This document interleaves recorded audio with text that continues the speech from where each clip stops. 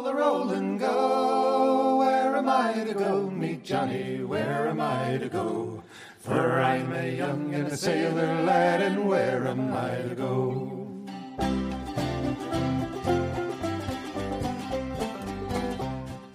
Welcome to Where Am I to Go podcast. I am so grateful you have chosen to listen to me and to go on the travels and see the things and go to the museums that we have managed to go through for the last 2 seasons. I have really enjoyed doing this podcast, and I hope you stick with me. It makes me happy to know that people are enjoying what I do. On another note, I want to make sure that everybody knows that we are on Facebook at Where Am I to Go podcast. We have lots of pictures. We have places that we go that we don't do podcasts on. And we have lots of things to see and think about when you decide you're going to travel or if you're just interested in learning about different places that we go. Also, we have an email account at whereamitigopodcast@gmail.com. And if anybody has any comments, ideas, thoughts, you are more than welcome to email me there, and I will do my best to answer. And we'll see where everything goes this season. I've got some neat things lined up, and I hope everybody is ready to go for a museum tour ride. Today we're at one of my absolute favorite museums. I was here a couple years ago, and the story is Linda and I were driving down the interstate coming through Tucson, and as we were coming through, Linda saw that they had a miniature museum. And my comment was, I don't really want to go look at a bunch of little doll houses today. And Linda says, but I want to. So I said, okay, I'll go bear through this. As we walked out of this museum, I said, that was the most fantastic museum. I could not believe all the small things that are in here. And she says, yeah, it was like a doll museum. And I couldn't believe that she didn't have the same total infatuation that I did. But today we're here with Lisa. She's going to take us through this museum. And hopefully, if you ever get a chance to be in Tucson, you make it to this museum because it's just such a fantastic place. Anything you can imagine is small, really small, and not even imaginable. So anyway, welcome, Lisa, to Where Am I to Go podcast. Well, thank you for having me on the podcast today and for visiting our museum again. We're excited to share it with you and show the public around. That sounds awesome. So tell us a little bit about this museum. It's not small. It's a miniature museum, but it's a huge museum. Yeah, we have over 10,000 square feet of exhibit space. And we feature doll houses from dating back to the 1700s through contemporary times. We have one that was created in 2021, in fact. Oh, really? Yeah, and it's right here in our lobby, so I'll have a chance to show you. It's new to you. I don't think I would have seen that one. Yeah, you wouldn't have seen that one. As you walk into the lobby, you've got your front desk. Your admission is what? Right now it's $11.50 for adults, okay. And it is. We do have a senior rate, $10.50 for seniors, and we have a youth rate of $8.50 and $8, and then $8 for youth, 4 to 17, 3 and younger are free. We also offer some discount admissions for those who might find it hard to meet that admission price, okay. So they can just check at the desk when they arrive. Okay, and then when you look over to the left, you see this is your 2021 dollhouse? No, the 2021 is actually over here. This one is from the late 1980s. Actually, and this one is called Lanyap, and it was created by a miniature artist starting in 78, and she finished it. She went back into it 10 years later and redid it because she wasn't pleased with the way all the rooms were, and she had developed more skill, so she gutted several of the rooms and redid them. Okay, and we're looking at a house that is probably 6 foot long, 2 stories, it's 3 foot tall. It would look like your regular house, no, not your regular house, like your house on the hill that you always wondered what the heck that house looked like inside. It's decorated in kind of a Victorian style, I would say. You've got a grand piano, you've got a dining set, you've got the big stairway like you'd see in Gone with the Wind. Yeah, well, let me tell you a little bit about it. Actually, tell me a lot about it. Yeah, I know a lot about it, so I'll share with you the history of this. So, the artist's name is Madeline Cook, and she wanted to create a house that would represent the Virginia Tidelands during the Revolutionary period. Okay. So she actually based this house on Mount Vernon, so it's got a similar look. And now that I said that, you'll probably recognize that it looks similar to Mount Vernon in its format. And she's really a big history buff, so she did a lot of research on that time period and that region. And what she decided was that the owner of this house would be a seafarer who had sailed the seven seas, and he was trading around the world, and he was filling his house with items that he collected while he traded. And so you can get a sense for what countries the United States was trading with during this time. So we've got India, we've got China, we've got Spain and France, and then we're looking at this side, so this kind of gives us a history of who we're connected with in the world. But if we come around to the other side, what she's representing here is a cotton plantation of that time period. And so she has a spinning and weaving room up there as a nod to that history. Okay, this is in the roof, the spinning and weaving, and they left the shingles out so that you could see that room. Yeah. And they've got a loom in there, they've got a spinning wheel, they've got everything that you would expect to see, and it's all done. The loom is probably 4 inches tall and 5 inches wide. I mean, miniature. Yes, definitely. Definitely. This is on a 1/12 scale, so 1 inch equals a foot in the real world. Okay. And since she was hearkening back to that time and wanted to teach some history about that period, she included a number of things that represent the historical period of the Revolution. So one interesting thing that I want to point out is this desk in this office. This is actually a replica of George Washington's desk that he had in his office in New York City when the Capitol was in New York. So she did some research on that and replicated it herself. Okay, and this one even has some floorboards that are taken out that have muskets and other guns underneath the floor. Exactly, and you can imagine why. This is Revolutionary period. Right. And, billiards was a big game. It was new to the States, so she included that in here. You're going to see the eagle represented. It was newly, identified as, our national bird. Right. And you can get a little bit of a sense of the lifestyle if we come over to this side where the kitchen is.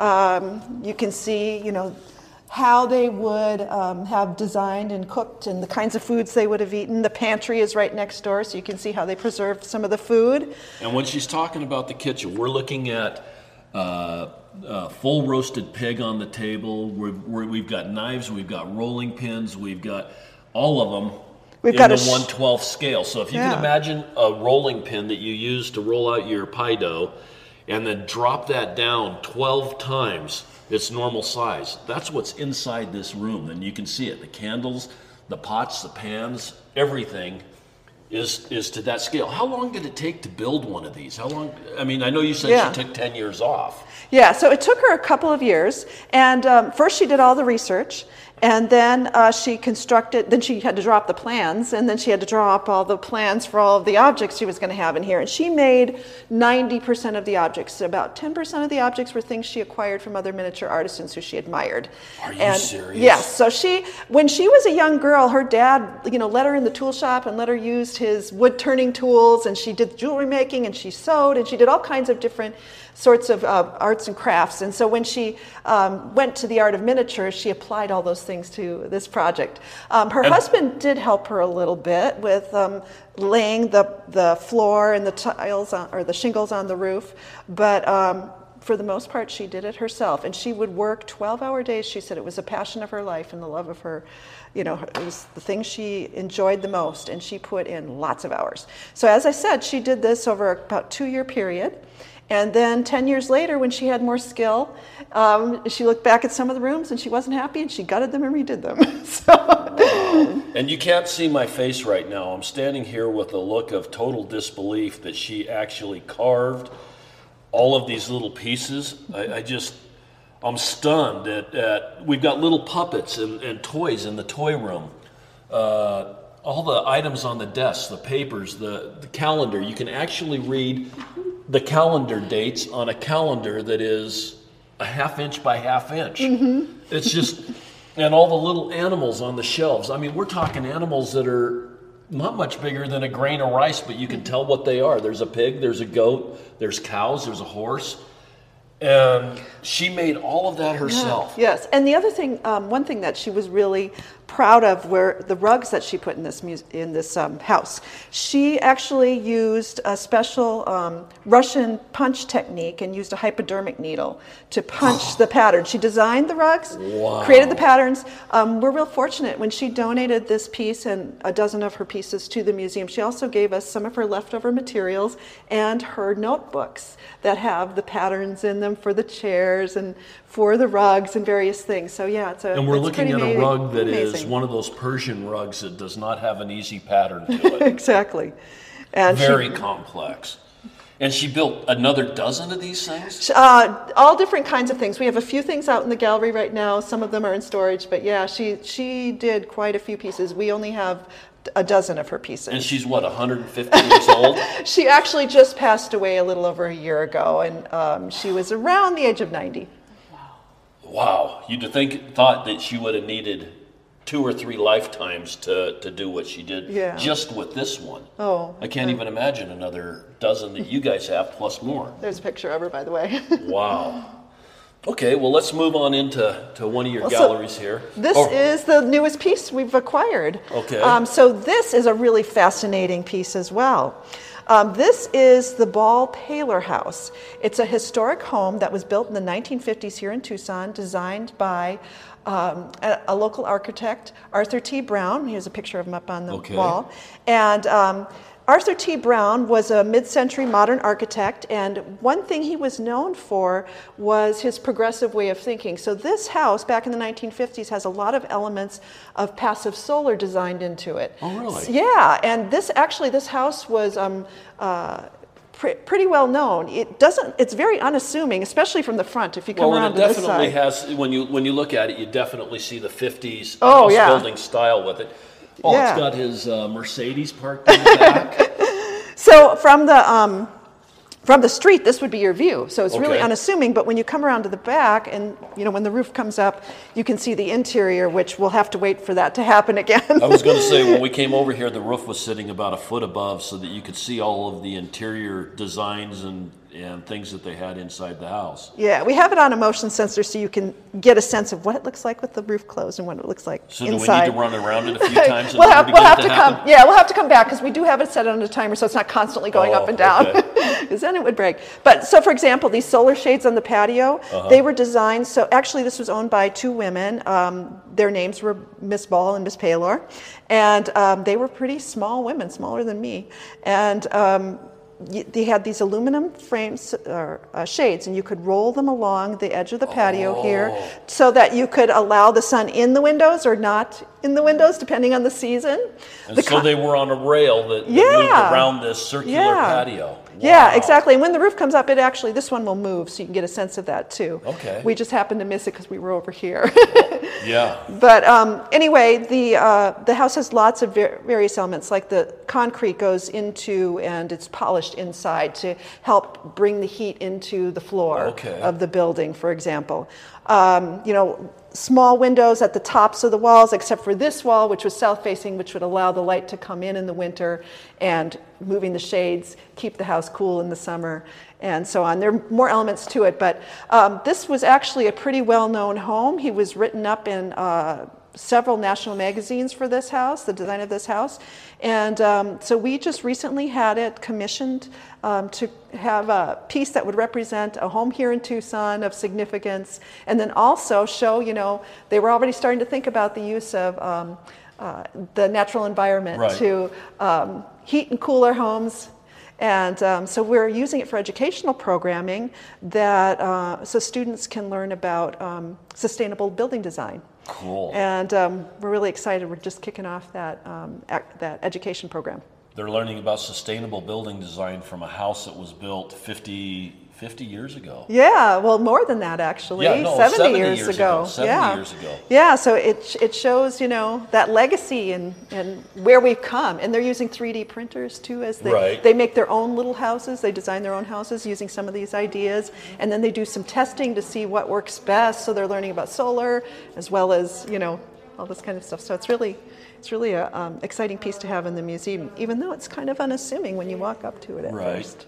Okay, now, speaking of 3D printing and stuff, have people that are building these houses now moved into modern techniques of using 3D printers to make the little tiny rolling pins? Or people do use it for certain things. So there were a few elements that it was used for in here. It's usually when they have to replicate like a lot of stuff. So this is on a half-inch scale. So it's a half-inch equals a foot in the real world. Because if we had it on a 1-inch scale, it'd be so huge. So the artist, for example, when he created the little knobs for the kitchen cabinets, because they were like this big, he designed the knobs and then he 3D printed enough for the whole room. So that's what they'll do, is they'll make the original and then they'll 3D print in a case like that.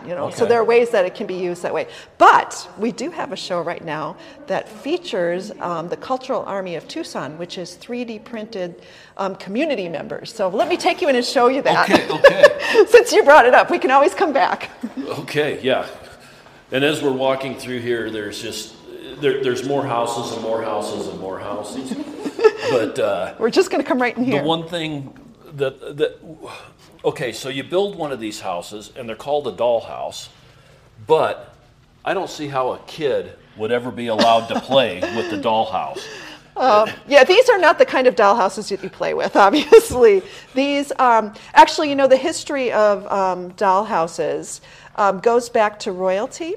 In the 15th century, 14th, 15th century, where the royalty had, they started by having small objects, real-life objects made small out of silver, and using them kind of as display or toys for the royal children, like army soldiers and that kind of thing. Kind of like the cuter toy soldiers. Yeah, kind of like that, exactly. That was kind of the history of it. That's how it started. And then the women of the house, the royalty of the house, had a cabinet built, and then they had objects in their home reproduced in miniature and placed in the cabinets. And it wasn't meant to be a toy for their children. It was a display to show the wealth and taste. And the cabinet house would often be designed along the lines of their actual home. So if they lived in a Georgian-style home, for example, the cabinet would have a feel for that, Right. And I since I'm talking about it, why don't we go? Let's go back to this one that we just came to. You sidetracked me. I can talk and talk. I am really bad that way. You're going to have to keep up with me. All right, because we'll go there next. I'll ask questions and bounce back and forth, and I've got a little bit of ADD. Hey, there's a squirrel. Anyway. Well, it's a good thing you can edit. All right, so Cultural Army of Tucson. So Rudy Flores and Teresa Estrella are artists. And Rudy got really interested in 3D printing, and this was back in 2015. And he was asked by a local band to make an album cover for them. And he was trying to come up with a concept. And his son said, hey, why don't you turn them into army figures? And having just got this 3D printer, he decided, oh, that's an interesting idea. So he scanned the guys in the band, and then he manipulated the file, on the computer, and turned them into little army people and painted them green. And the guys loved it. And then Rudy thought, this is such an interesting idea. What if we scanned community members and turned this into a community project? And instead of being army soldiers, what if they're the cultural community of Tucson? So he did a series of people in the community as army figures. This is volume 2, so this is the second project. Really? Yeah, we actually exhibited his first group back in 2016 after he completed it. We had over 300 cultural army figures in the exhibit, and as COVID sort of started to get under control, of course we're still dealing with it a little bit, but as that got under control, he was thinking about the Cultural Army again and how people had been impacted, and he thought, I think I want to do another series of this and just touch base with people again and see, how it's going. So, because as he was doing this, he had so much fun getting to know the people, because they would come to his studio and, he'd scan them and talk and that kind of thing, and sometimes the whole family would come and get scanned. So the Ronstadt family, for example, a number of them are scanned here, and in this particular exhibit, I don't remember which ones they are without looking at the key, but I actually got scanned too. I'm over here. Oh, you are? Yeah. Okay. And you guys cannot see the smile on my face. I'm laughing at this. These guys are all in the army green, just like you see the little army green toys that your kids are playing with. But we've got community members that are playing guitars. We've got one riding a bicycle. We've got another one pounding a hammer. We've got Lisa over here with her finger in the air. No, I'm actually sitting down. I'm Oh, drawing. you're the one sitting. Yeah, I'm an Okay. artist too. I couldn't so see I'm the drawing. facial features well enough to make the identity. We've got people riding bicycles, a three-wheeled bicycle, some people lifting weights, somebody playing a cello. And it's all, when you walk in here, you think they're army men until you start looking at it. Somebody doing yoga. It's just, this is so much fun. I mean, Isn't it it's great? really so much fun. It is. And there's not a single one of them carrying a gun that I can see, but that's what you would expect when you walked up to the display is army men. This is a blast. It really is. This So is much really fun. So you can get scanned while you're here in Tucson, you know. Oh, I could. Yeah, And you get can put on contact here? Rudy. Yeah. Oh, well, not in this particular show because we've already got it up on display. It's such an interesting Maybe down in the project. I'm future. sure that he's had Yeah. a lot of fun with it Oh, as far he as really the people has. he's met. And Yeah. yeah. Okay, so now we rabbit hole down this one. Now let's go back to where you were going to take me again when I Okay, asked you the so, last question. If you yeah. can remember what it was, because Yeah. I'm trying to remember myself. We were talking about the history of miniatures and Oh, right, dollhouses. right. So I wanted to take you over here. So this is a, they called it a baby cabinet, not because it was for babies, but because it was little.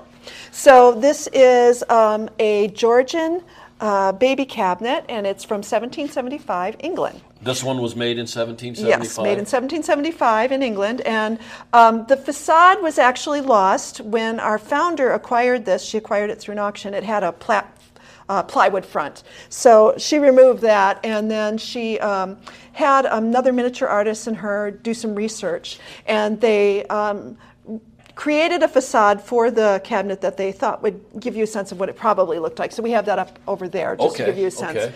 of what the dollhouse probably looked like. So it just had a piece of plywood stuck over On the front the front, instead of yeah. actually having the ornate door and windows and all of that? Yeah, on at the there? time. Wow. And actually, it was painted bubblegum pink. So over time, you know, as this was passed down, somebody painted it. So they stripped all the paint to bring it back to its original wood. And we're looking at a splendor. cabinet that would look like it's got legs that lifted off the floor about 18 inches, and then it's a cabinet that's 4 foot wide and probably a little over 4 foot tall, with the legs being an extra foot. And you've got quite a bit larger figurines in there. I'd say that the figurines are all 6 inches tall, so I guess 1 inch to a foot again, maybe. So or- in this period, when they first started making these cabinets, they weren't worried about trying to make it look realistic like the real world. Okay. So the scale was all over the place. Sometimes you would have a giant pot and a tiny little figure. You'll see that Okay. in some of our other historic pieces here. The dolls and the furnishings that are in this house are probably not original to 1775. Our founder believes they're probably more like 1800 Okay. or early 1800s, maybe 1830. We can't know for sure because they're not dated. Right. But they seem to be about that period. One really unique thing we have in this cabinet that's very cool is on the bookshelf down there, the books that you see in that Right. cabinet and up here on the second shelf, that is a complete set of Shakespeare's plays. Are and it's you printed. serious? Yes, it's printed. They're printed that They're small? printed. Mhm. Okay, now I'm looking at a book that's probably 2 inches tall, and they can't be more than an inch wide. And about a quarter inch thick. Can you read it, or magnifying You can, glass yeah. Or microscope. Yeah, the paper's really thin and fine, and it's not something we normally like to handle. Oh, yeah, because no. it's just so fragile. But yeah, you can open it up and you can actually read it. And so Now, coming through this museum before, I saw the books. I did not, or saw several different books in different houses. I had no idea that they were written on.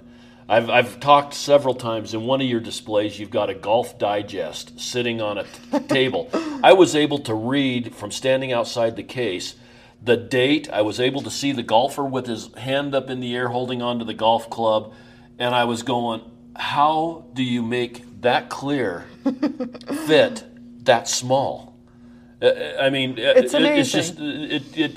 every time I turned around, I was amazed. I walked out of here with my mouth on the floor or my jaw on the floor. it's amazing what people will do when they set their mind to something. Oh man! You know, and it takes practice, and it's not like they just, you know, they're not novices. They've had a lot of experience with this. Okay, we come to another house that again is a nice looking house. It looks like an early 1900s, late 1800s farmhouse. Yeah. And it's the two-story, like what you see driving out across Kansas or something. Well, it's actually from the East Coast. This is actually Okay. a copy of a real home that still is standing in Malden, Massachusetts. Okay. So the gentleman who lived there back in 1880 decided to make a dollhouse of his actual home for his probably grandchildren. Okay. And so he built this house, and the furnishings that you see were put in here by our founder. She collected Okay. a whole bunch of antique and fine-scale miniature artisans' work, and she furnished this house. But it's called the John Bellamy Complex because John Bellamy is the man who built the actual dollhouse. Okay. And then when we had it installed in the museum, we had a miniature artisan who is recognized by the miniature community, the International Guild of Miniature Artisans, as very talented. She has artisan status, I believe, or fellow status, meaning she's really good at what she does. Right. And she did all the landscaping I was gonna and say all the of the landscaping's plants. beautiful. Yeah, she did a really wonderful job. And the wisteria vine that goes up the side, and she was. We've had her here. She has moved back to the south, but she was living up in Phoenix for a while, and she came down and talked about her piece. And she talked about how she orders her papers for her petals from Japan, so she can get a really fine, thin, strong rice paper, and then she paints both sides of the paper, and she has to be she does layers of colors so that she can get a natural effect on the papers to get the plants to look a certain way. And the one thing she told us is that this is not a uniform season. Like, you'll see plants that are in bloom together that wouldn't necessarily be in bloom in real life, but she did that for effect. But they think about all those things, is the point of that. Normally they would think about what would be living and what would be, rotting away or whatever, Wow. or out of season. So That's just mind-boggling. Yeah. The thoughts and the process of what goes into this. Mm-hmm. Now, when we were here last time, I think that things have changed a little bit because it seems like there was a carnival display. yes, there over probably here. was. We had a show called Jean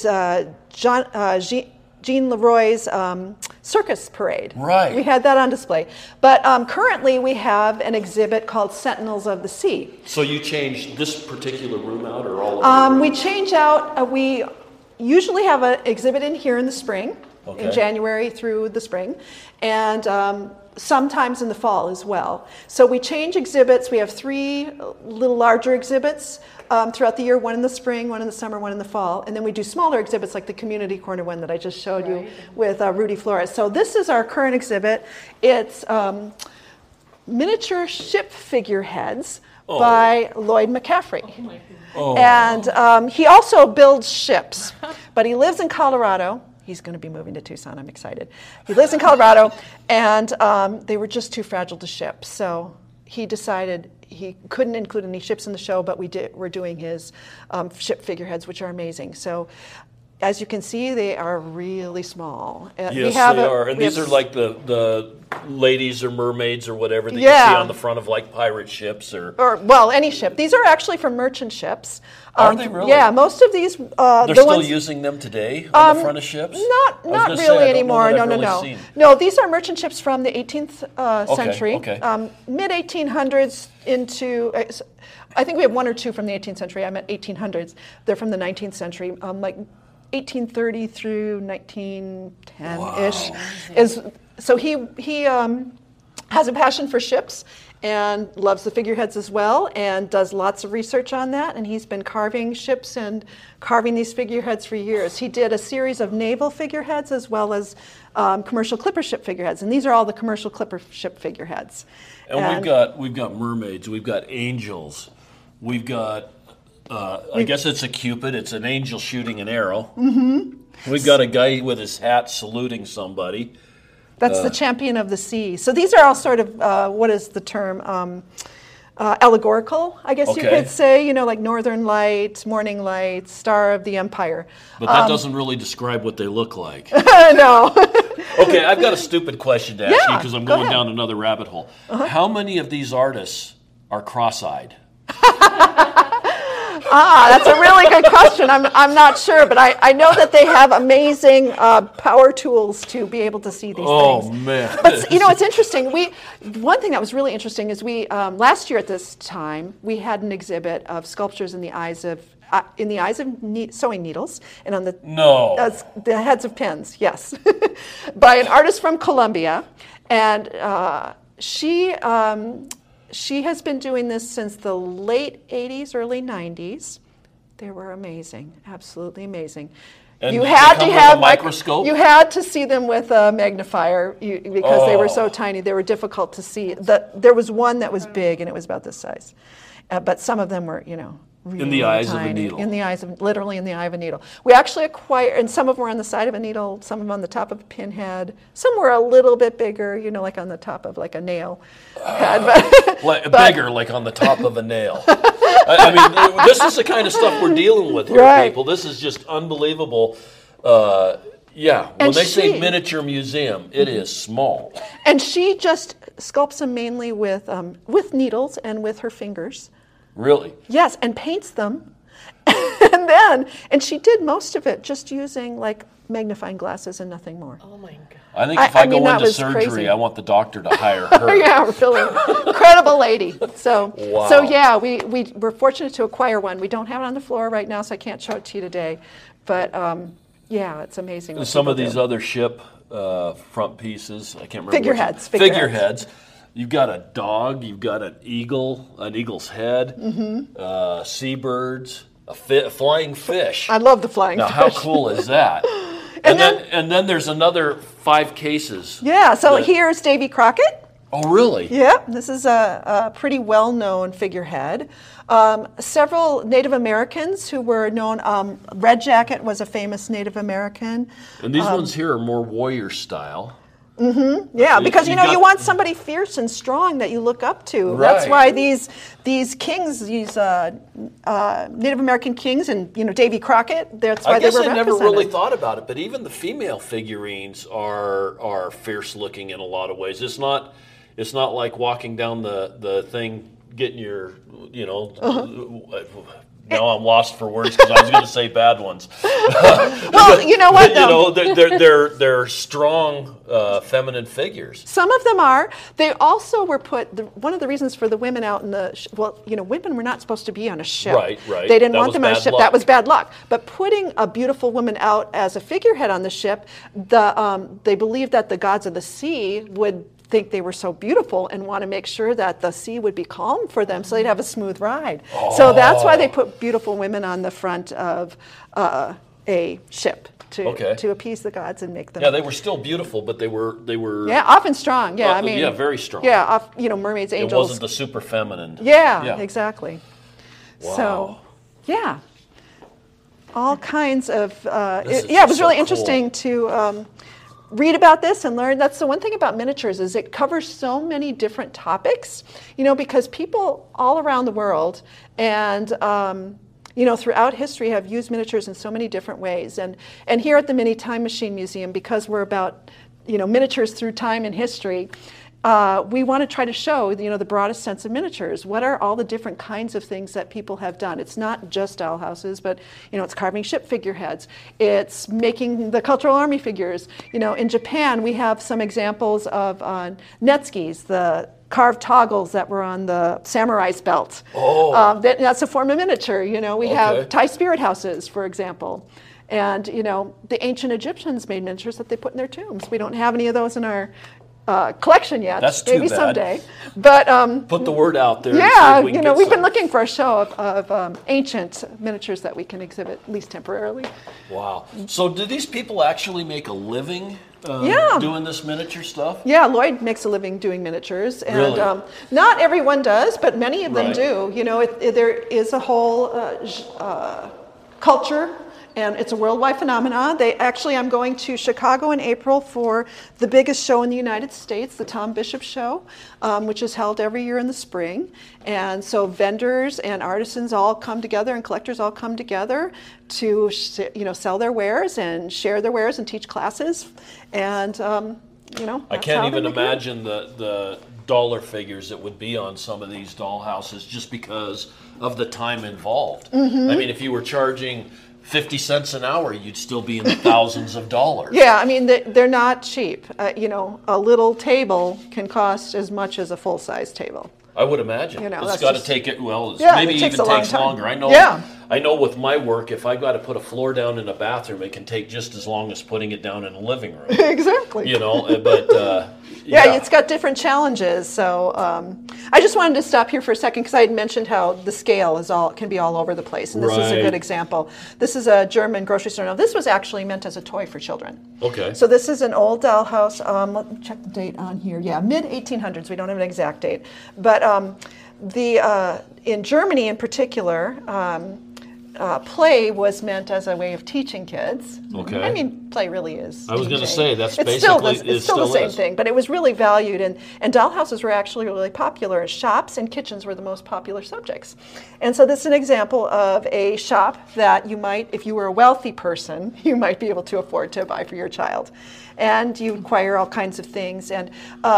So this just gives you examples of the kids can play and learn, and Right. at the same time. And you've got hanging salamis that are 2 inches long, but you've got a coffee mug up here that's 2 inches tall. Exactly. And a wringer for wringing your clothes. Is that what that is? Or It's a paper. maybe maybe that's the paper wrapping for, paper yeah, for that's, butcher. Okay. Yeah, exactly. And that thing's really big compared to the lady. If they were wrapping steaks that big, it'd be a big package. Yeah, the steak could be almost as big as her.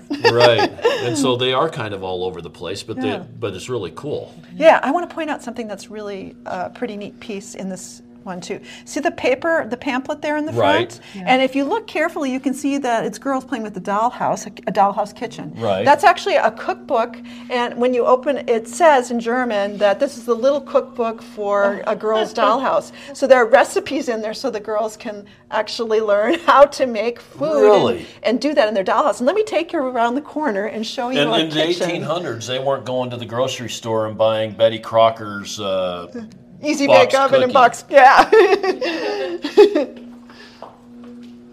We'll have to come back to this, but let me show you this kitchen. Okay. my eyes were wandering really hard. I'm going, we're not passing this up, are we? So this, you can see our estimate is that this is from 1909. Okay. The Maurice Gottschalk Company was the biggest company in Germany for over 60 years, making dollhouses and dollhouse kitchens, etc. So this is an example from that time period. But I was just saying, this was meant as a toy where the girls could get some practical experience. So if you look on the wall back there, you see A coffee grinder. Coffee grinder. Well, actually, there's a coffee grinder on the table. Okay. But that's a mill for grinding oats. Oh, So okay. the girls could actually put oats in there and grind it and create, a flour. Really? Yes, and then they could heat this oven. It's made of metal, and you would heat it with little pieces of candlestick. Our founder actually found used candlesticks in the oven when she Really? opened it up. Yes. And so it was like the sterno Yeah. deals, except they used candles. Yeah. Wow. So they could make their dough, use their rolling pin, etc. Make their dough, put their bread in the oven, and bake it. And then when they were done, they could come over to the sink and wash their dishes in the sink. And they're actually, when you There's- open the faucet, you could actually fill your sink with water. They put a little, A box little- on the back so you could fill it with water, so you can have the effect of So this filling is a it. functioning kitchen.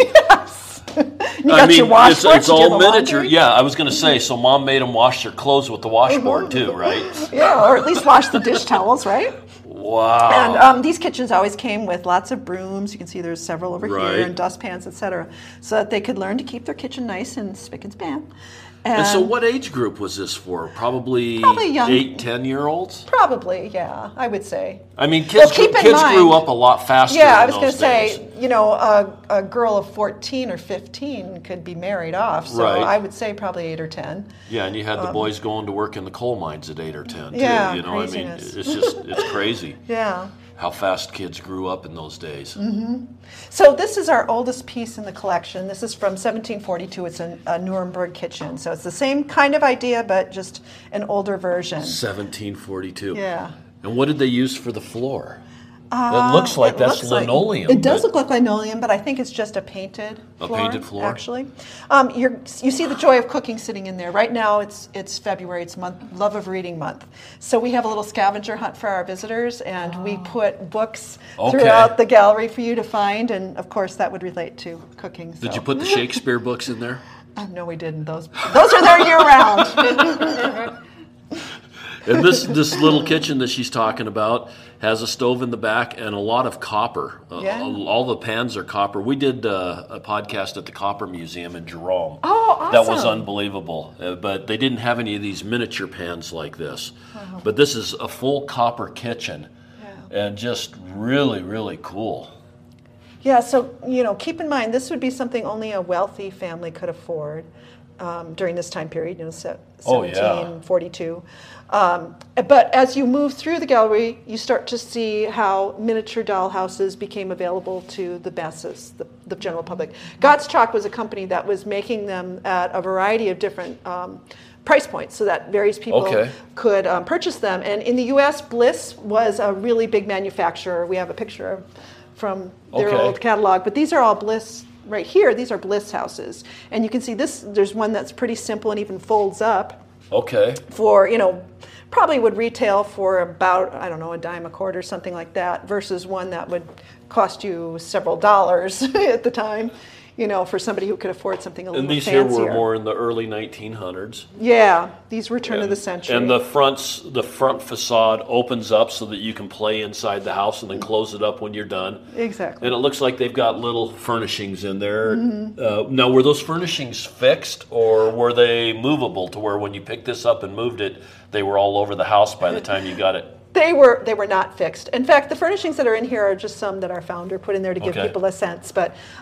you can see, this is also by the Bliss Company. So they also made furnishings that didn't necessarily fit in the house, but they made them for the house size as well. And this has furniture like a love seat and a couple of chairs and a piano and a lamp with interesting fabric on it. It's got your ABCs on the fabric. Yeah, it was the ABC set. Oh, that's what they called it. Yeah. Hey, how cool is that? Yeah. ABC furniture set. Okay. Now let's come back here. I was going to say we passed this up. we passed up one that caught my eye like crazy. Yeah, this one's really, really cool. So this is an automated house by a guy named Emil Wick, created, as you can see, in 1885, around 1885. And what he was a precision clock maker. No, excuse me. Made optical instruments. Optical instruments. Yeah, optical kinds of instruments. Okay. And he was also a amateur clockmaker kind of guy. So he got the idea to make these animated automata houses for his godchildren. Wow. And he made 5 of them. And, really? Yeah, 5 of them. And so this is one example. And we used to be able to stop this, but the public discovered the buttons, and then we had to turn the buttons off because they were breaking the. Okay.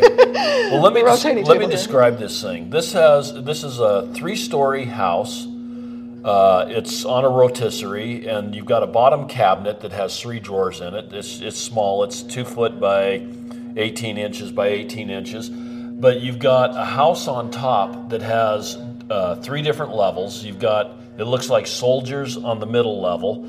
You've got some dancers up on the top level, and you have some diners on the bottom level, right? And some workers I'm looking at the backside, so. Yeah. Okay, some tool workers on the bottom. Yeah, so you've got a maid here pumping some water. We actually have a chimney sweep that comes out of the chimney, some birds kissing, a soldier who's begging at the door. And when this thing comes around the backside, it looks like the biggest mess of wires and pulleys and weights and everything else. Exactly. Because they've got the back of this off. And I'm sure that when you get everything wound up and everything else, you've got dancers dancing on top. You've got diners eating. And workers sawing. And workers sawing and everything pumping else. Water. This thing is just amazing. Yeah, it's really amazing. My mind's kind of blown again. It's going to happen throughout this whole museum. When you get a chance, But it's a bunch of what do they call it? it's an automata piece. So Okay. Yeah. Yeah. So if you get a chance later, Lauren, take a look at the video. It's a 3-minute video. It will show the piece in motion. We might even get a little. Okay. There, Oh, you yeah. can see, Yeah. you can see a little bit. Okay, here. I'm going to come back and look at Yeah, this. it's just too fragile for us to be able to run it. Oh, I'm sure. We do it on a very rare occasion. We'll when put you're it in motion. videotaping But the for video, your yeah, stream. exactly. But that's why we put the video here. It'll give you the history of Emil Wick, a little bit of history of automata, and I'll let you see and learn a little bit more about this piece. But yeah, basically it had a music cylinder in the bottom and a key wound weight. You turn the key and it pulled lifted the weight and the weight releases and it sets everything into motion and the music would play. We don't have the music cylinder functioning, but pretty amazing. The hard part to this, I would think, would be getting it tuned. Like all the wires bent to where the guy sawing doesn't have his saw extending too far, and it's still, yeah. And it was so carefully designed that he had the dancers dancing in time to the music. So he really did a great job in this. And like I said, he did 5. The interesting thing is his grandnephew contacted me. Oh, really? And he was trying to he discovered we had this piece, and he was trying to do a little book on his great-great-grand-uncle. And so he was doing some research, and so he wrote a little publication, which he sent to me. It's in German. It's a little pamphlet, but really interesting guy. And they know the whereabouts of 4 of the pieces, but one, they aren't sure where it ended up. Wow. That just is absolutely amazing. This is another automata piece. We don't have a picture of it running in motion, but this is an American piece. We don't really know the date. It was acquired by a gentleman in California who collected automata, and his daughter donated it to the museum. When we first got it, it was working, but it has some quirks with some of there's a leather strap that moves the characters around. Okay. And the leather strap had a break in it, and it's very fragile. So, And it this can one- run. It's just too fragile. And this one has a water wheel and a guy chopping some wood. Some other guys working on a grinding wheel. A couple of ladies spinning and churning butter. And it's kind of a farmhouse scene. Yeah, and the chickens peck in the Oh, yard. really? Yeah, it's fun. It's fun. But yeah, very fragile. So this one, and it had a working clock at one point. So this one, you stick the shaft into the wheel, I believe it was, and turn it. Yeah. Wow. Yeah. Those old clockmakers were amazing people. I mean, They were. From making little watches all the way up to making clocks that were 20 feet round. It's. So I could keep you here for probably 4 or 5 hours. We're gonna try and keep it to about an hour and a half. Let's kind of work through. Yeah, there are a couple things I'm like, I want to show you this, but then I'm like, no, I better move on. Just be aware that we're looking at lots of other pieces as we're walking through, and we're kind of hitting the highlights. Yeah. But we are now to the one piece or the series of pieces that had my mind beyond blown when I was here the first time. We're looking at pencils. Now take the lead of a pencil and carve it into a horse rearing up on its back legs, or a girl doing some sort of a dance on top of this pencil lead. But those two are amazing. But the one that totally blew my mind, and I cannot even begin to comprehend how this could have been done, we have a birdhouse that's probably only 1/4 of an inch tall, with a bird cage with the rails coming down, and somehow or another there's a bird that you can visibly see sitting on the inside. And it's, how in the world do you carve the bird in the middle? This is with the artist. a magnifying or with a microscope. So this is Salavat Fadai. He's from Russia, and grew up at the foot of the Laurel Mountains, I think. Is that right? It's been a while since I thought about that. But he started out, his parents were artists. He went to art school for a couple years but dropped out. And he ended up having a career as a businessman and was really successful, but he was really not really happy. And he bumped into an old friend, and his friend said, "So, hey, do you make art anymore?" And he said no, and he said it was kind of like a pivotal moment for him. All of a sudden he realized that's what was missing from his life, is his creative side. And for some reason, so here you get to see how the bird in the cage is they just got through carving an Eiffel Tower. Okay. So anyway, he decided that he needed to be creative. And for some reason, he gravitated to carving lead of pencils. I don't know why. I don't think he really knows why, but he started doing it. And That's incredible. his family supported him. He left his business, his business world, and started making miniature carvings on the tips of pencils. He also did some paintings on small seeds like apple seeds and pumpkin seeds. And Instagram really brought him to the attention of the general public, and he's done things for Starbucks now and so on. But I was aware of his work, and we had an exhibit of 3 artists, a temporary exhibit of 3 artists who do this kind of work, and he was one of them, and we acquired these 3 pieces from him from that show. Yeah, he's the greatest guy, too. He's just so warm and friendly. He was actually in the U.S. at the time, but he's back in Russia now. Really? Yeah. And we have one more pencil carving by an American artist. With the train? Yeah, with the train over here. I remember that one too. Yeah. And this is your carpenter's pencil, so it's a little bit bigger. But you take a carpenter's pencil and you take the last 3 inches of it and carve a train on a set of tracks. And how many cars are there? It's a steam train, isn't it? I can't remember.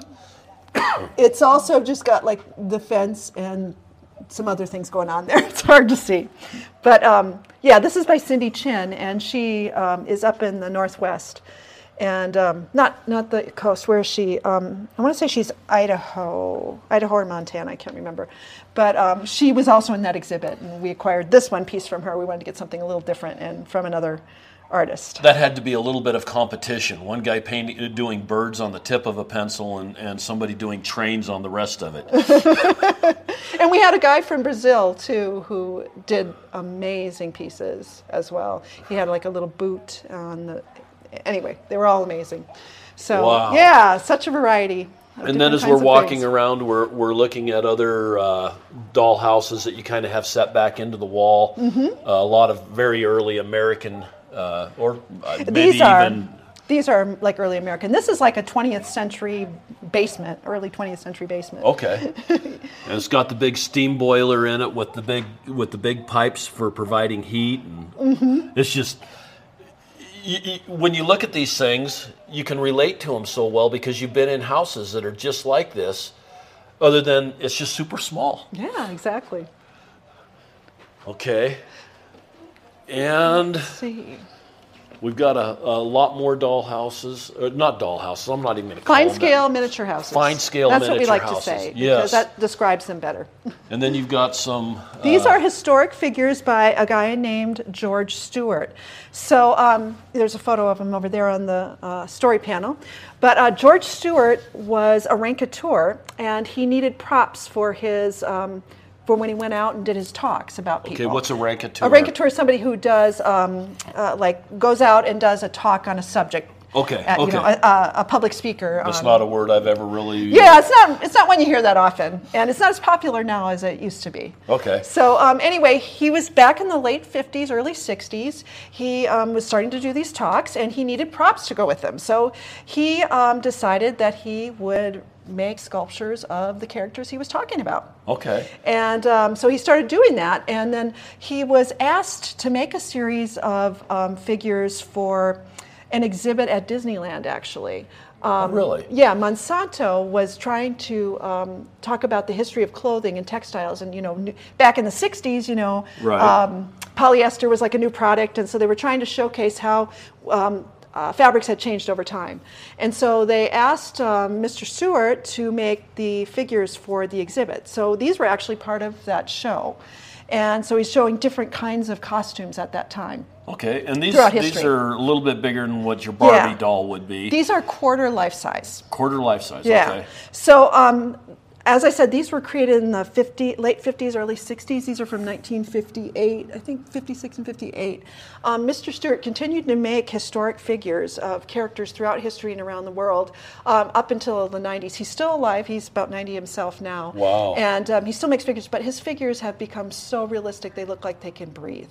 So we learned about Mr. Stewart. He had a foundation for a while, and the executive of the foundation brought a sculpture over to show us of President Lincoln. It looked like President Lincoln reading the Emancipation Proclamation. Really?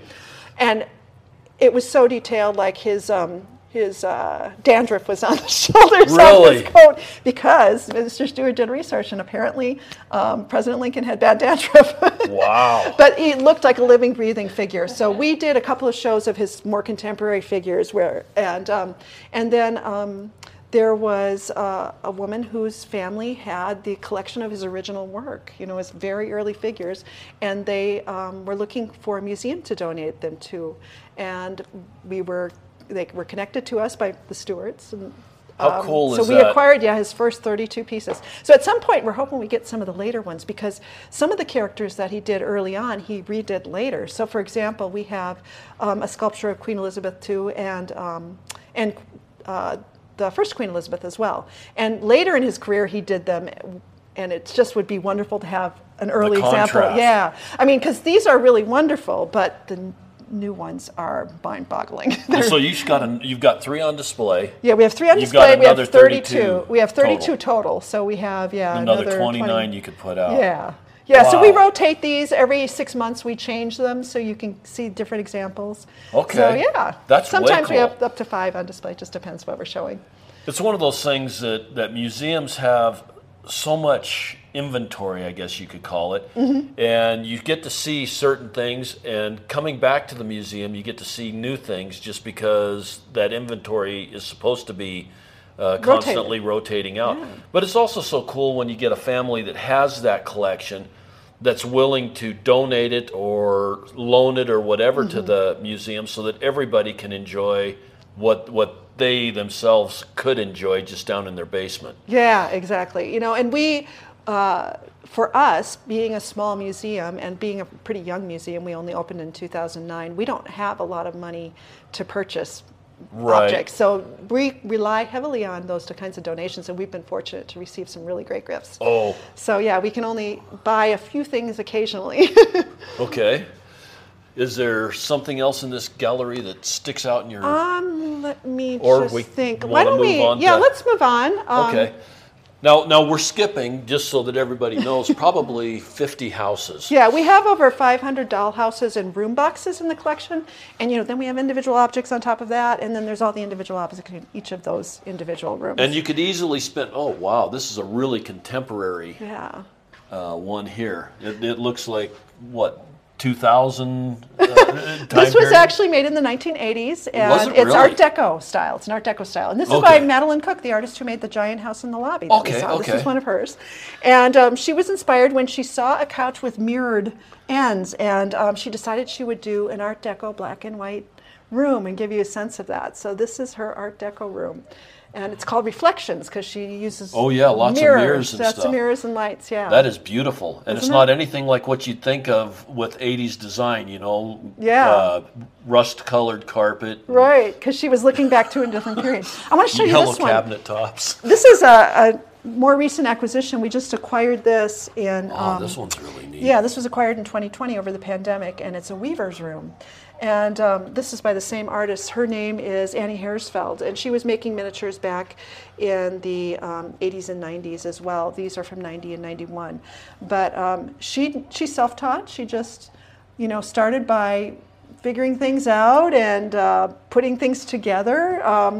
And then she started crafting things. So she had acquired this loom from a miniature show, and decided she needed to make a weaving room for it because she fell in love with the loom.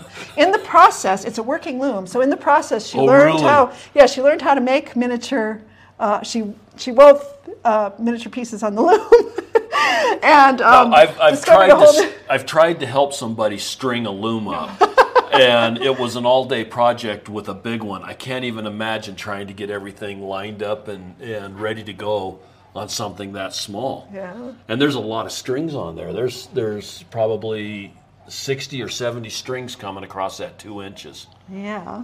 Exactly. Wow. Yeah. And you've got all the little spindles and all the little yarns and skeins of yarn. and some of her weavings on the wall Oh, here. yeah. Oh, there you go. Yeah. This is so cool. Isn't it cool? I know. I really love this one. And you just acquired this one. We you just said. acquired this one in 2020. Yeah. Wow. Yeah, she is in her early 90s now, and so she was looking for a home for some of her pieces, and we acquired I'm glad she a found couple it. of them. Yeah, me too. And next to that is a potter's studio by Oh, Craig yeah. Roberts, and this has got a working potter's wheel. And so he turned all those pots that you see in there. He was a full-size potter, and he was in a car accident, and he could no longer make big pots. And his daughter said, well, have you thought about making miniature pots? You could do little things with your hands. You don't have to have the strength to do these big things. And that's how he got started. No. And yeah, and then No, he made the whole no, studio. No, I've thrown pots, and what do you use to make a bowl on a wheel that is a 1/4 inch tall and at the most 3/8 of an inch round, and the center's hollowed out? I mean, it's beautiful pottery. Yeah. Beautiful pottery. I have no idea how you couldn't get your finger in there to work anything. I'm sure he uses special tools. Oh, I'll bet he does. I haven't seen him. He was here one day, but he wasn't demonstrating. He was selling things at one of our, we had a sale here once. Oh. But what I love about his studio, too, is he really paid attention to all the details. So, like, where he would stand the most, over here, Right. where Oh, he's yeah. kneading notice how the floorboard is really worn there. Yep, it's a painted floor, Yeah. and there's wear marks. Yeah, so, and he threw, like the stuff he would throw in the bin, he threw it in the bin. Right, there. there's clay shards kind of all over, just like there would be. There's finished pieces and unfinished pieces, and His banana. pieces that he threw away because they just didn't turn out right. Wow, Yeah. unbelievable. Yeah, lots of fun. Everywhere you go, something new to see. Yes, and you could spend hours at each one of these just trying to pull the details out. Here we got a store set up with Yeah. all of the packaged goods, and it's a probably early 1900s style store with the fabrics and the desks and the old cash register and scales, and Exactly. just like I said. This is a fun one, too. Oh no, Bookstore. no. So these books are not all printed on the inside. Oh, But, good. But this is actually a replica of Essence of Island Bookstore in Washington State, and in the town where Annie Hersfeld, this is Annie Hersfeld, lived. She went there, she documented the store. They gave her all kinds of really great, I think they gave her the floor plan for the store, and she replicated it in miniature. And she No. said she knew she got it right when one of the little girls was looking at it with her mom and said, I've been there, I've been in that, because she had played in that children's section before. She recognized it. But seeing the layout is one thing. There's probably, I'm guessing, 500 to 600 books in Oh, yeah. here, and you can read. The covers are all exactly like the book cover is, and you can read what the name of the book is: The Garden of Shadows, James Clavell's Whirlwind, Enter Talking, Joan Rivers. I mean, the books are identical to what they would be in full size, and they're everywhere. They're on tables, they're on shelves. They've got like little golden books. No. I just, this is beyond me. It's kind of like all the Shakespeare works. Yeah. I don't like writing that much anyway. And to think of having to do it that small for that many books is Pretty incredible.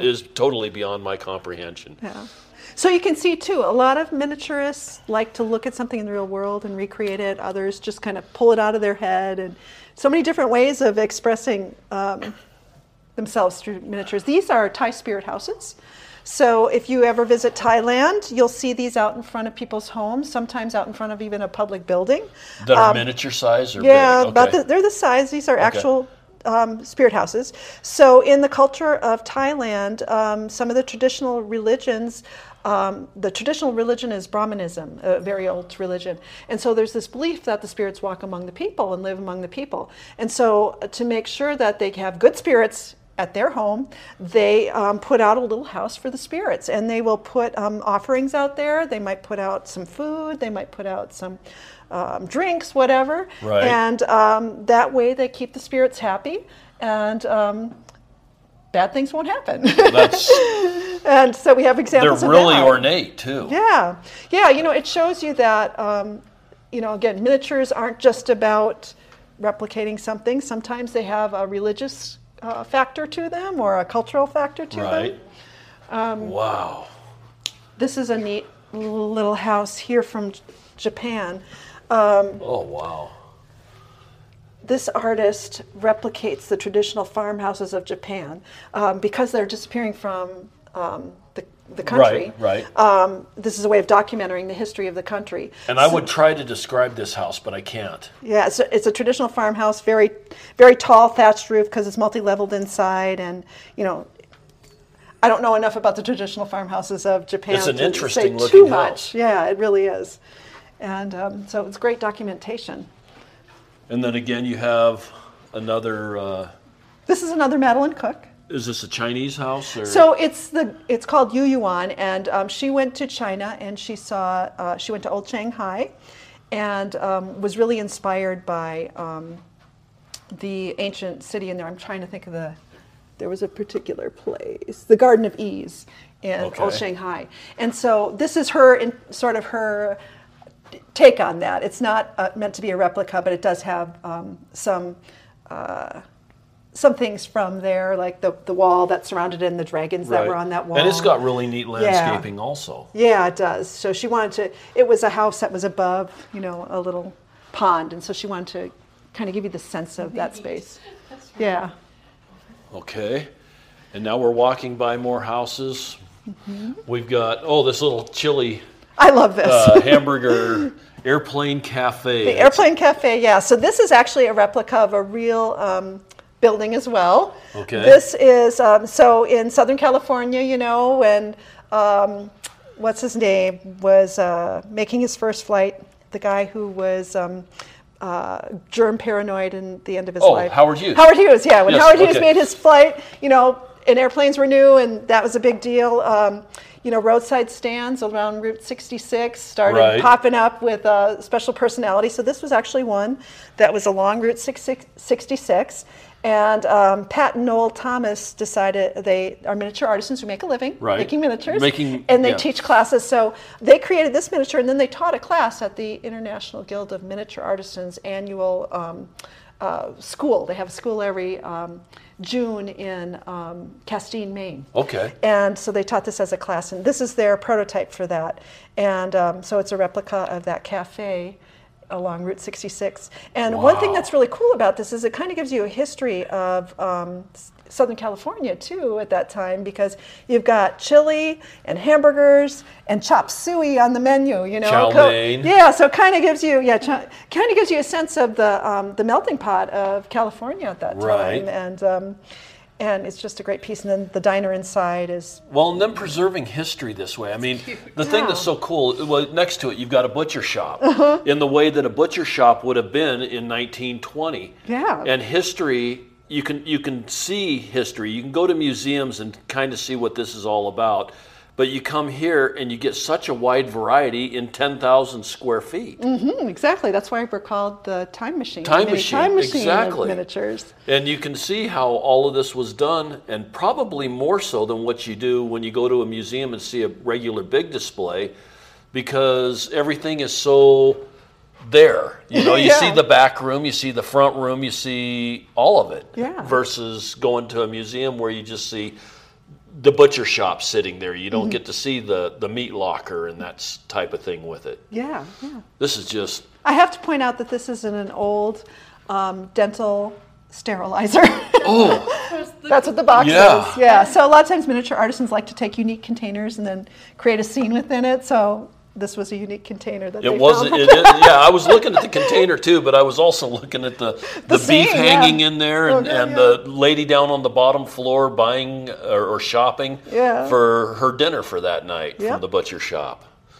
Yeah, I love And I that. can remember when I was a kid, butcher shops kind of like that, you know, that you had your local butcher. You didn't go to Yeah. Walmart and pick it all up prepackaged. Exactly. Yeah, we don't see that as much anymore. There's one back here that I really love I want to share with you as well. And that's this little Barrio kitchen, which is a little bit larger scale. You can see this is like a 1/6 scale. But a local artist, Mario Patino, created this. And he was trying to show sort of the Duchess of life. You know, he tries to show... instead of like having everything pristine and perfect like so many of our dollhouses, this one kind of gives you a sense of, yeah, well, we all aspire to live like that, but this is more how This we one here's a live. more realistic, and it's a small kitchen. The water heater with rust and everything is sitting in the corner. The sink has dishes in it. The cabinets don't have doors on them, and they're just kind of wooden cabinets with the window with some kind of dirty blinds, and a kitchen table with a coffee maker and a half-eaten pie and 2 chairs sitting on it. Doesn't look like it's the most sterile situation, but you know, I've been into some places where people live that look a lot like that. Yeah, exactly. And you know, I thought I love his coffee pot, by the way. It's Yeah, so cool. the coffee maker. Yeah, and he actually made the rust so that he could put real rust on. Oh, really? Yeah, he made his rust, and yeah. The water heater looks like it's right on the verge of going to need to be replaced. Yes, exactly. You know, he replicated that on a water heater he was familiar In with. front of the sink. Oh yeah, Yeah, It's I got a love it. little carpet that in front. And it's And those chairs, I mean, I know I've sat in those chairs before. we Somebody's don't want to office lay somewhere. claim to this. That's cool though. Yeah, I had somebody who came in here and was like, oh my God, who would live like that? Why do you have that on display? There's a lot of people that live like that, I can tell you. Yeah, fun. So we got to go in the fantasy room, you know. Okay, yeah. Actually, there was another display I've talked about, and I asked my friend who was just here. I've told a lot of people about this museum that they got to be here. And my friend came in here on Monday, and he said that he did not see the dime scenery display. Is that Oh, one we still had- out, or did you put that one away? Oh, yeah, that was in our community corner. That was paintings on pennies. And we had it where the Cultural Army is. Right, well, we did acquire one, but we don't have it on display yet. Oh. We're getting ready to get it on display. We're going to be changing it out in the back, but we don't have it up yet. But yeah, a local artist, Were they Brianna pennies Marie, or were they dimes? They were mostly pennies. A couple of them were, I think, like Canadian coins maybe, but mostly pennies. And she paints scenes on them. Amazing. No, she doesn't paint scenes on them. She paints all of Switzerland and the Alps and everything else on them. And I stood there looking at scenery pictures from all over the world painted on pennies. Again, my eyes crossed. When I get out of here, I'm going to have to rearrange my eyes, do some exercises to get them to where they're back to normal. But Yeah, we had that up when you were here and saw the circus show. Right. Yeah. And like you said, I knew it was in this area someplace. I Yeah. just didn't know where it was. Yeah. Okay. So that was a temporary show. But you guys are in the process of being able to acquire We some did of those. acquire one of those, and we just have to have it. We actually just, I don't think that one needed to be reframed, but we have a place where we're going to be putting some miniature paintings on display. This is another George Stewart historical figure, so Okay. occasionally we put them out. We've had it out. And this to go one's with- King Tut. Yeah, And that's wow. to go along with the King Tuts. Okay, the fantasy room. The fantasy room. Well, at the front of the fantasy room is this exhibit of miniature silver. Was this up when you were here last time? I don't remember if it was or not. I can't remember because it's been up. I feel like we put it up during the pandemic. It's been extended because of the pandemic. So Okay. we probably put it up when the pandemic happened, and then the person who's loaning it to us said, "Why don't you keep it a little longer since people didn't get to see it?" You do remember it. Okay, yeah. so it was here when Yeah, we were so here. this is a collection of miniature silver. A lot of this dates to the 1700s. And it really gives you a good sense of the variety of miniature silver. Like I was telling you a little bit earlier, this was where the tradition of miniatures for the upper class and then eventually getting out into the general public really started in Europe. And so they have a wide range here of everything from like miniature scenes of everyday life. And the tools. biggest of these are probably only 2.5, 3 inches long and 1.5 inches, 2 inches tall. We've got stagecoaches with horses. We've got carriages with horses. We've got a falconer. Oh yeah, falconer. We've got all kinds of different things. A cannon. You've got a guy pushing a grinding wheel. You've got cups and saucers and furniture. Yeah. All kinds of stuff. Windmills, like the Dutch windmills, sailing ships, just all types of stuff. This is a wedding cup. And now, was this stuff cast or was this stuff kind of molded and? I would believe this would be cast. Most of this would be cast. Okay. They would design it and then cast it. Wow. I don't know, how many in a series. Right. But just really interesting variety here too. We have everything from like pin cushions, which is what these are, right? To a swan with a pin cushion in the between the wings on its back. These are for, I can't remember what they're wager they're cups. thimbles, aren't they? No, they're wager cups. So what's a wager cup? So you flip it over and you put your alcohol in the cup. Okay. And you spin the pardon me.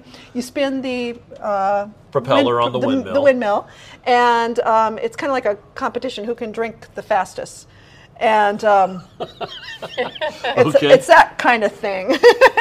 So those are examples. This one has the windmill broken off. This is a wedding cup, and this is where you actually flip the skirt over. Okay.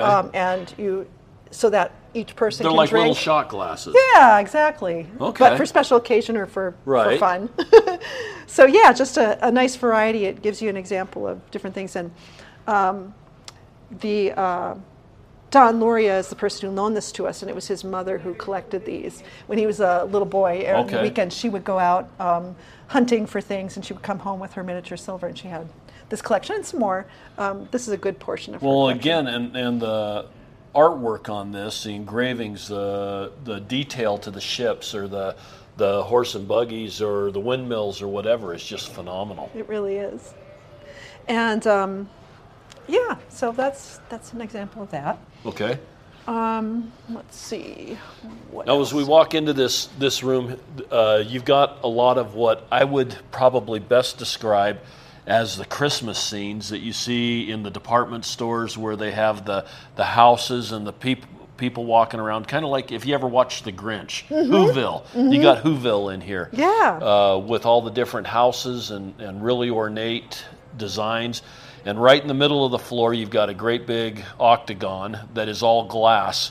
And you can look in from on top of all the buildings and the town scene and everything else. And this is probably 10 by 10, I would assume. About 10 by 10. As far as feet. The Snow Village under glass. So you're like Santa Claus flying over the city, I guess. There you go. Looking for chimneys. Yep. Kids absolutely love to explore this. And this is all set up to where they can walk across it. Yeah, and everything exactly. else. You can look down and... And then you've got all your cases with all the different houses, diners, kind of mushroom-looking houses, all really nicely colored. Now, are most of these porcelain? These are porcelain. These are the Department 56 collections. Okay, So, I'm not familiar with that. Yeah, it's more of a commercial display in this Okay. little area. But what I really want to show you in here today is the Addams Family house that we have on display. The Addams Family. Yeah, we're borrowing the Addams Family house from Ara Bentley, who is from the Dallas area. And she started making this dollhouse of the Addams Family home, which she loved. And it grew from a dollhouse kit, which she started in the center. She added her own wings and transformed it into the Addams Family house. Wow.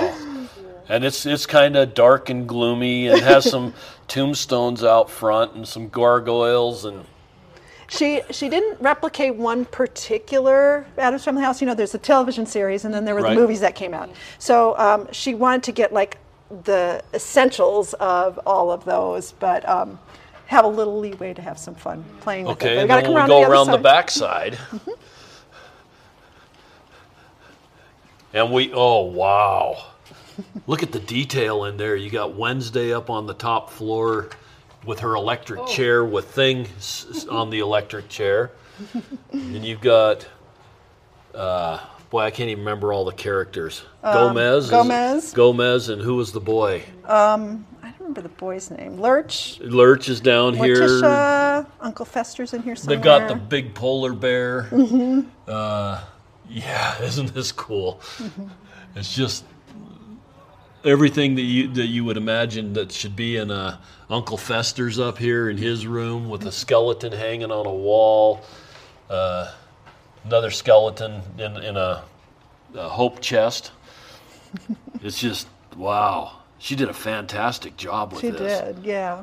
And she was sharing this on YouTube, and people just loved it. So as she worked on it, she would do tutorials, and so people could join in and make it at their own place. And they sent her stuff, and so she added those things in. So it's a combination of most of what she made, as well as gifts from.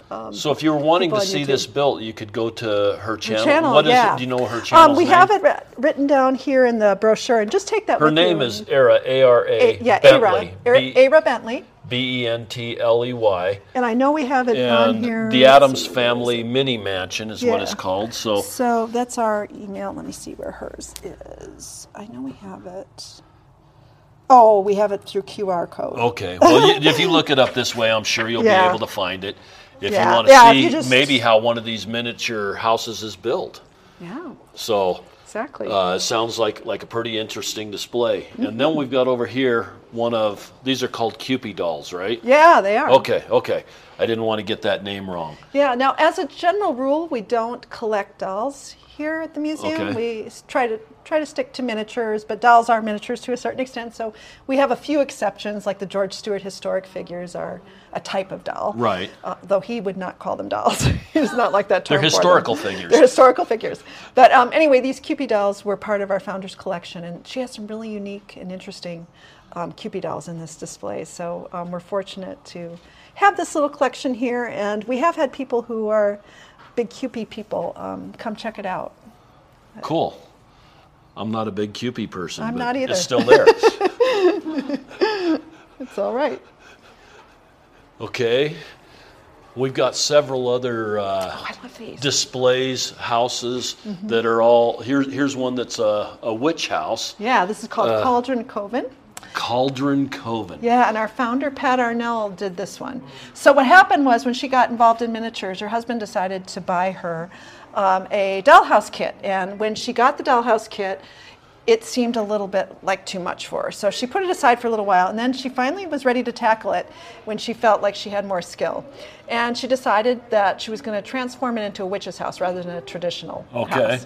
And then it grew from there. So this was the center original kit house that she built and put together, and then they call it kit bashing, where she sort of took liberties with the kit and did her own thing. So she created a levitator over here for the witches because they don't need a staircase. They can come up here. Yeah, they can levitate up into the night care because they are out at night, so they don't have daycare for their kids. They have night care for their kids.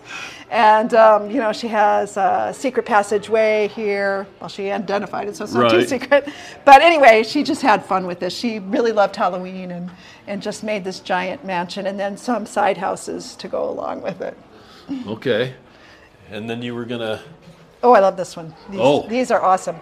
Marcia Backstrom was a well-known miniature artisan who made doll figures, and she was known for her dowager women, but these are some of her ghosts and witches that she created and, put into some shadow boxes here that I just absolutely love them. Yeah. So this is Girls Having Lunch, and this one is Coven of Witches. And they just have such a unique... And these are kind of rag figures, I guess is what you'd call them. They're just made out of cloth. It just keeps going. Mm-hmm, it does. And then we've got another... Halloween Village over here. Is that what... Okay. This is Creepy Hollow commercial kind of building. Yeah, I was going to say it looks a lot more commercial. Again, Yeah, a lot yeah. of the ceramic type buildings like Yeah. the Christmas ones. Yeah. Our Yeah. founder just enjoyed that, and she wanted the public to know you don't have to have a lot of money to get involved in the hobby. You know, there are Right. affordable means of having miniature displays. So Cool. we have a couple of those here. Maybe we go back over in this corner because we haven't really looked at the fairy corner. Oh, and that's we have a right. resident fairy here, so we don't want to forget. Oh, and this is a fun one too. Let me show you Let's- this let's- one. I don't think this was on display last time you were here. I think we had it in storage. So this is Dark Side of the Moon Antiques and Oddities, and this is by April Gill, Ron and April Gill. And there was a show, I guess, on one of the cable channels called Oddities. Oddities, yes. Yeah. I used to watch that. Yeah, she loved that show. So this was sort of her homage to Oddities. Okay. and a little bit of Harry Potter. She was kind of thinking about the Harry Potter, the stores in Harry Potter. I can't remember the name of the shop. So she was kind of playing off of that, so you can get a sense And of in this all the one, you've fun got a little stuff. two-headed calf, and you've got a boar skull, and you've got it looks like a dolphin skeleton, and an octopus holding a table up, glass on a table, and just a lot of your little oddities that are odd. Yeah. I was going to say so much fun, but some of them are kind of morbid. But in a good way. Yeah. And then here's our fairy castle. This is the Forget Us Not Fairy Castle. And so there's this legend in Ireland, and our founder was Irish. That was Okay. her heritage, I should say. She's American, but that was her heritage. So she did this historic fairy castle, and the Forget Us Not Fairy Castle is a fairy castle that is under the lake at Loch Low, I believe it is, and it rises up once a year. And if you believe in fairies, you can enter the castle and Okay. spend the day with the fairies in the castle. And so this was also created by Ron and April Gill, the people who made that piece, for our founder, and then she collected various artisans' pieces to furnish it. So here we've got the fairy king and queen holding court, and if you come around the side, we have the tooth fairy over here taking inventory. And it actually, in some of the jars, contain the teeth of her grandchildren. Oh, really? And some horse teeth from her daughter's horse. So it's fun little stories. Wait, I think I just saw something. It's starting to get a little bit crowded in here. Yeah, it's getting a little busy. So we're getting a little bit of background noise, yeah. I'm sure. Yeah, so. Let's go ahead and... Yeah, why don't we? Do you want to head out? Do you think we've covered? I think we've covered. I think we've covered pretty well. People are going to have a pretty dang good idea Yeah. of what we've got going on. Yeah, so we don't want to go out there. That'll take us outside. Well, let's step in here real quick and just Okay, kind of finish sure. things out because there's quite a bit of background noise. Yeah. Anyway, Lisa, I really appreciate you taking your time here with us this morning. I know that you're busy and you're getting busier by the second. You guys have a website? Yes, we do. It's theminitimemachine.org. Okay. And there you can find out all the information. We even have objects from the collection on the website. Okay. See our upcoming exhibits and learn And the more about us. pricing to get in is It's really all reasonable. This place is beyond fascinating. And I highly recommend anybody get here to Tucson and see it. Tucson's really cool because you guys have so many museums and so much to see. But I finish out my podcast by saying the world is full of wonder. Everybody needs to get out and explore. This place is way cool. And have a wonder-filled day. All the roll and go, where am I to go? Meet Johnny, where am I to go? For I'm a young and a sailor lad, and where am I to go?